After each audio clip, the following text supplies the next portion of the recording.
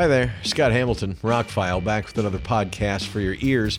Not a review, but I'm going to talk a little bit about Stevie Ray Vaughan.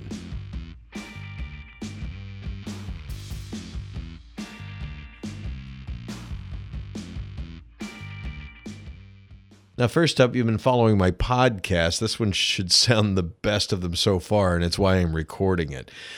I make little tweaks with this new setup, and then you listen to it, and then you make some more tweaks. And in tweaking, I actually turned something the wrong way. I didn't catch it. So my last podcast was so good, I didn't want to re-record it, but it didn't sound that great. So anyway, fix that. So today was the birthday of the late, great Stevie Ray Vaughan. I'm recording this on October the 3rd. I first heard of Stevie Ray Vaughan, I was in high school. 96 Rock in Atlanta had played a couple of his songs, and he was opening for Huey Lewis and the News on their sports tour. They were peaking at the time, a band that had had a few MTV hits and now were all over the radio. They were headlining the Omni Arena in Atlanta, and this young guitar player named Stevie Ray Vaughan was opening up. My buddy scored third row seats, by the way. And the lights go down in this 18,000-seat arena, and this guy comes out. I heard like Pride and Joy on the radio, I think was about it at the time. Man, was he amazing. I don't know that I've ever seen anyone play guitar like that. Like it was part of his body. Not like it was an instrument he was playing, like literally he could just beat on it like it was his own leg or arm or just part of his physique. It was weird. Put the thing behind his head, over his head, played it that way, sweating on us. We're on the third row. We got sweat. I got Stevie Ray Vaughan sweat on me. Anyway, after about 45, 50 minutes, his set was over and they couldn't drag him off the stage. I went through his Wikipedia tonight before I did this just to see if there are any stories that I didn't know or anything. You know, there's no mention of the Huey Lewis tour anywhere on there, but I saw him. It was early in the Huey Lewis sports tour, and he was the opening act, and they couldn't drag him off the stage. I got to see Stevie Ray Vaughan several more times. I own the box set. I've got the videos and all that. I'm a big fan. Not really a blues fan. I mean, I do like Hendrix. I think he played a lot like Hendrix, but Stevie Ray, like some of these other artists we've talked about that we've lost over the last few years, whether it be Prince or David Bowie, they inhabit a different universe than us regular humans.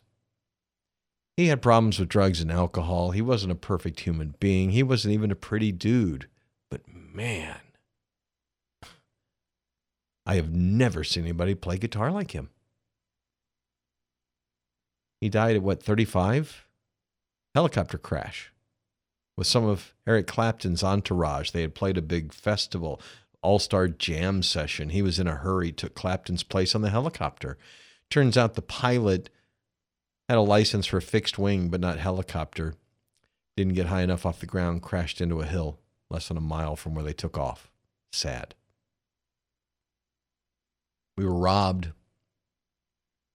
He's an amazing talent, just a few albums out there, and all worthy of your time. You should investigate.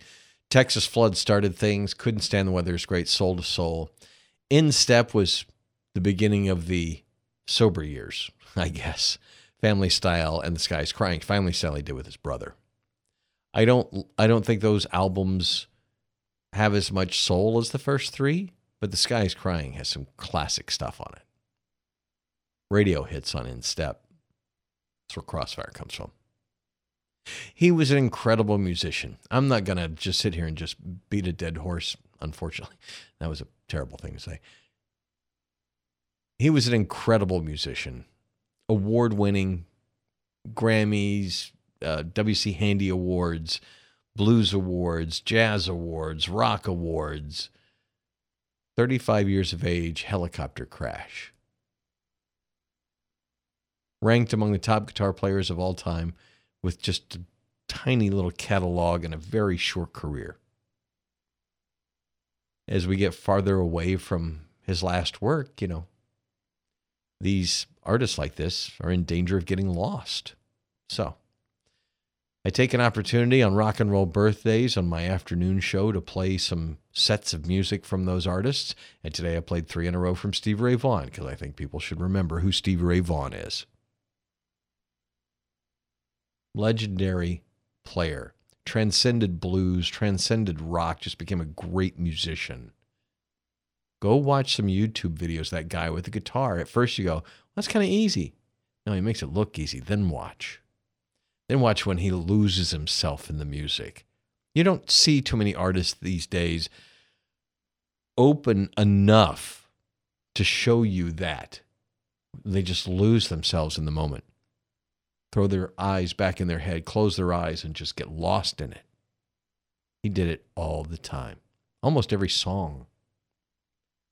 Incredible guitar player, incredible musician, Stevie Ray Vaughan.